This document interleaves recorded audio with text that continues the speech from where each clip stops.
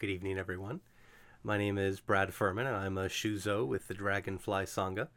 And Sensei Tony asked me to share a few words with you all this evening. And when he did so, I was a little nervous, never having given a Dharma talk before, but was really excited for the chance. And so I hope that some of you will find this message useful. So what I wanted to talk to you about was some things that I've found have made my Buddhist practice a bit more meaningful for me. Um, and, like a lot of folks who come to Buddhism in the West, particularly those of us who enter the priesthood, but I really think anyone who embraces this path, oftentimes we find this is not our first spiritual tradition. For me, I was raised in the United Methodist Church. I was brought up with my family with a nearby church, and was very active growing up. From a very young age, I was very spiritually curious, and I always would seek answers to those big whys, and I started studying for the ministry and for ordination in the United Methodist Church when I was around 14 or 15 years old. And I'm sure to some of my friends, like a lot of religious teenagers, I was probably pretty insufferable at times. But it was something that I took very seriously.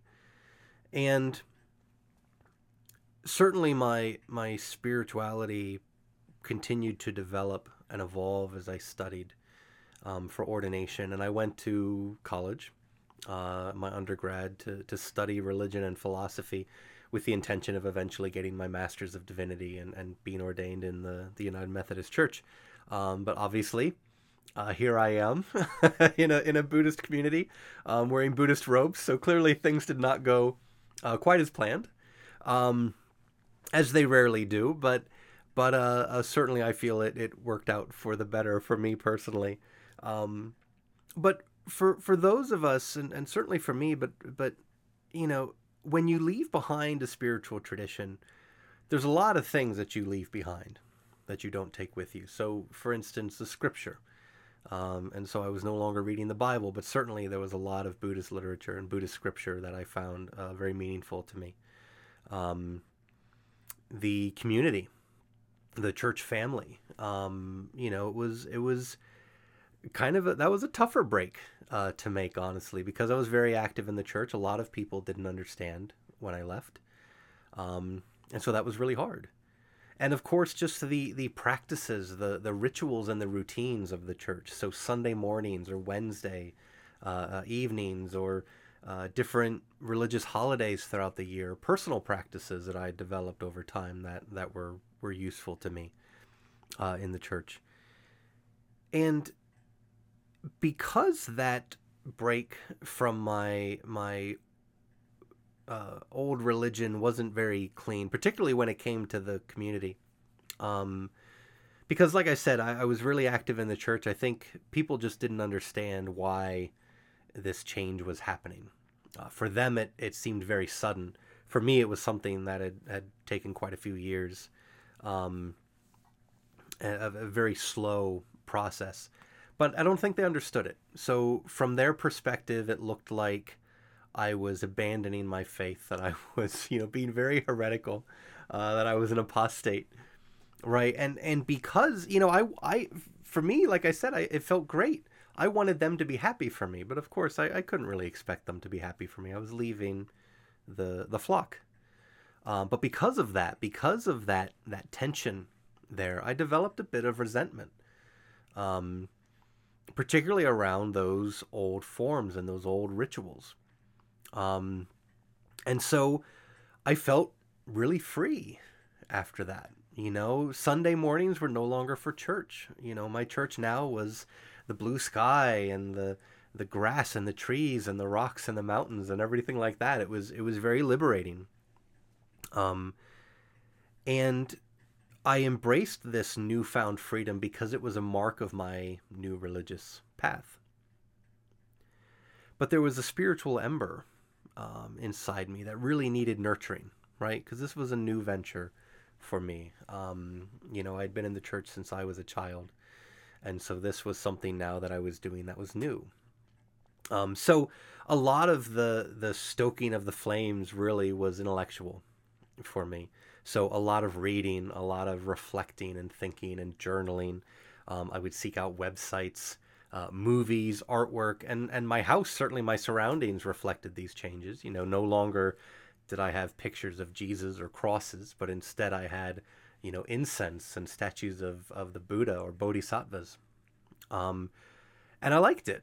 I liked that my environment reflected this change and that there was an outward expression of this inward spiritual path. And I sought out a religious community or a spiritual community. I found the Dragonfly Sangha many years ago now and got involved. And it was great. I loved being around like minded people. But, when I would go there for, say, Oban or Hanamatsuri for some of our liturgical celebrations, there was a bit of discomfort there because here's a group of people engaged in ritual and liturgy, and I had put that stuff behind. It all reminded me of my old spiritual path, of my time in the church. And so there was kind of this nascent distrust there. Um, but again, that ember needed stoking, and so I continued to read, I continued to study and to learn where I could. And about 3 years ago, I made the decision to sort of formalize that training and entered seminary here with the Sangha.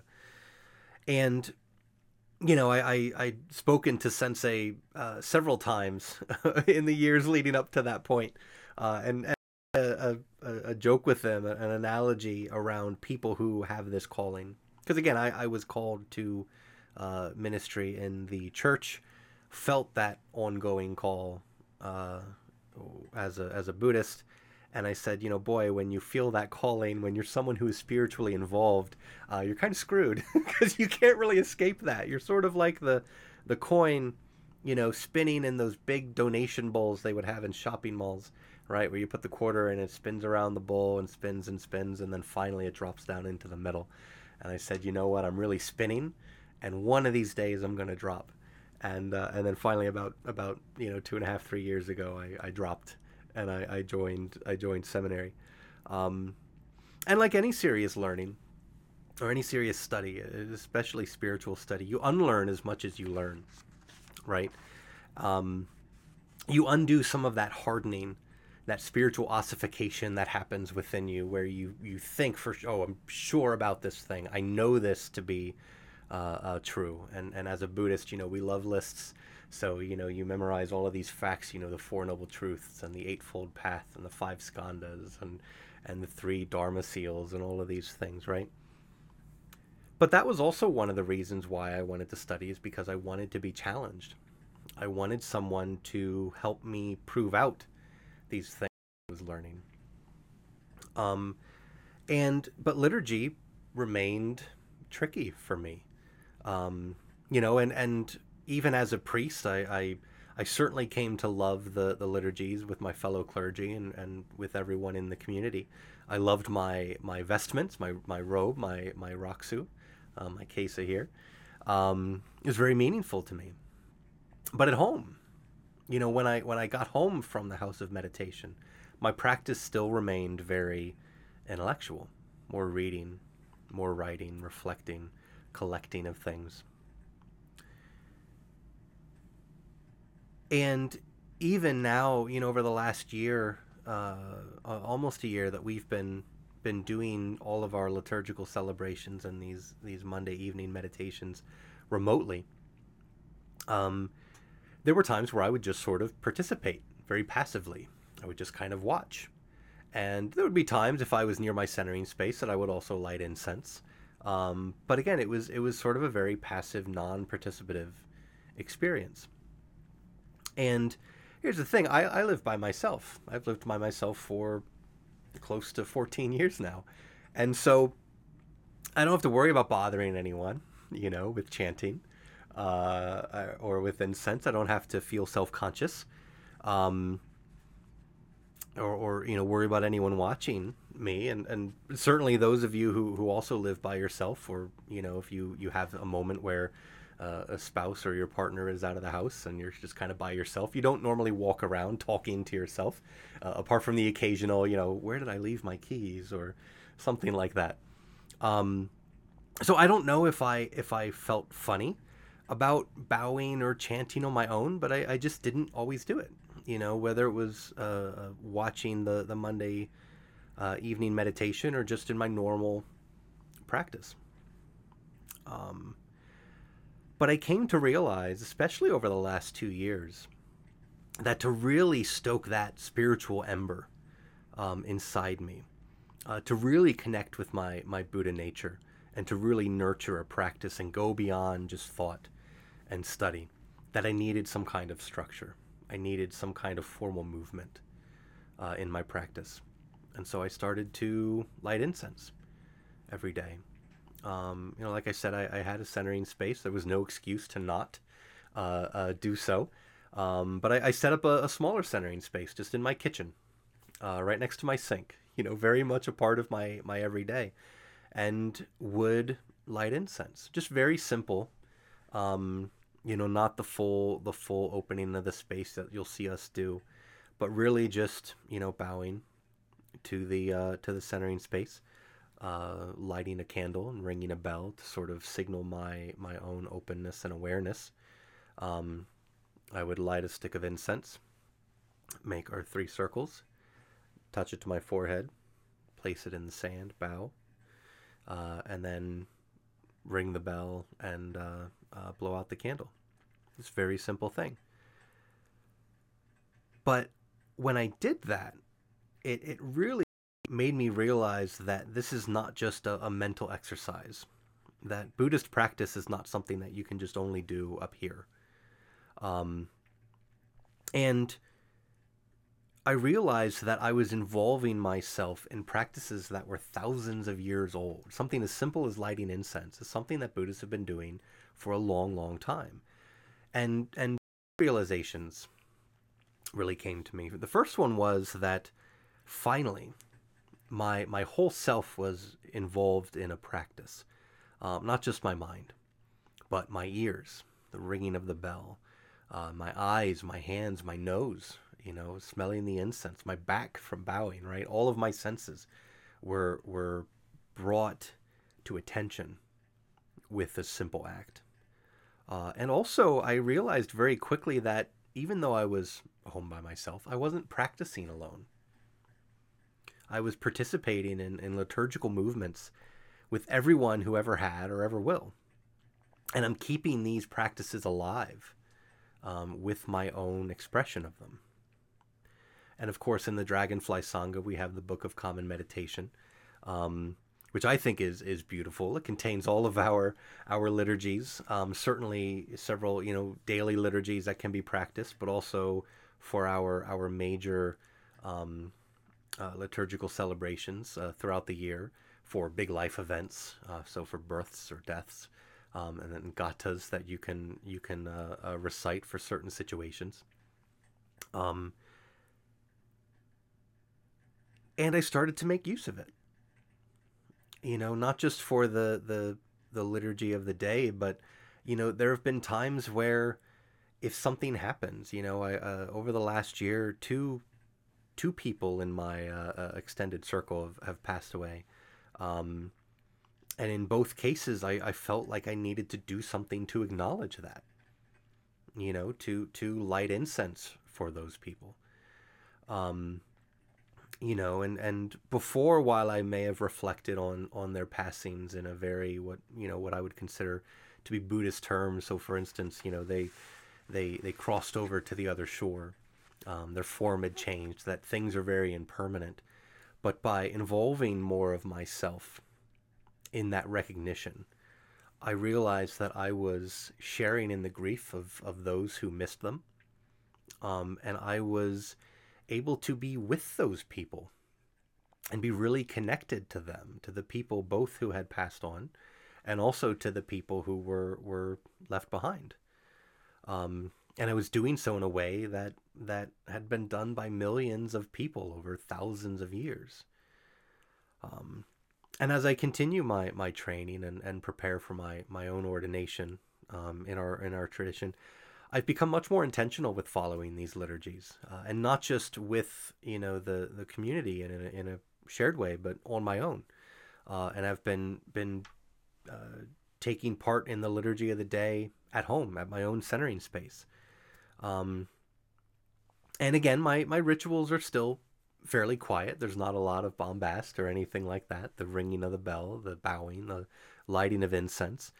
But as I read through the liturgy of the day, I move my hands. You see, I'm very expressive. Move my hands. I put my hands out. I put my hands up. I put my hands together as I read different sentences and different parts of our liturgy, and I felt really connected to these movements because again, it wasn't just something that was only in my head. It was involving my entire body, and what my body was doing synced up with what all the other senses were experiencing. And it deepened my practice substantially. And now I would have considered myself to have been a Buddhist for the last, say, 19, 20 years, almost half of my life. But only now do I feel like I have a practice, right? And the practice is different for everyone. And I know for me, I've always, thought practice needed to look a certain way. I always thought it meant, well, I need to sit in meditation for 30 minutes a day. And maybe for you, sitting meditation is a very important part of your practice, as it is for many, many in our tradition, or walking meditation, or like Sensei Tony mentioned last week, generous giving, dana, is an incredibly important practice. But people will do things that they find meaningful to them. So I would invite you, as you're watching this, as you watch these Monday evening meditations, that you participate. Chant, bow, move your body, light incense. Be a part of these rituals. Because again, I've certainly been in the situation where I watch very, very passively, where I'm not, participating along with everyone else. But give it a shot. And as you try it, as you do things like light the incense, or you ring a bell, or you bow, or put your hands in different places as you go through the liturgy of the day, notice what's happening in your mind and in your body. Pay attention to what changes. Because what you'll realize is, again, that you're not doing these practices by yourself. You're not alone when you're participating in these liturgies, because you're doing it with all of us. You're doing it with me. You're doing it with Sensei Tony, with all of the other priests in our community. You're doing it with all Buddhists around the world who have ever existed, and really who will exist anytime in the future, who practice in this way, with the Buddha himself. And maybe you're like me, and you've left behind another spiritual tradition, and you have some suspicion of ritual, and you're a little nervous about what those things mean and what they are. But try it. See what happens. And so that's what I wanted to share with you this evening. And I hope that these words are useful to you, that you may find something in them that you can practice for yourself. And until I speak to you all again, thank you very much.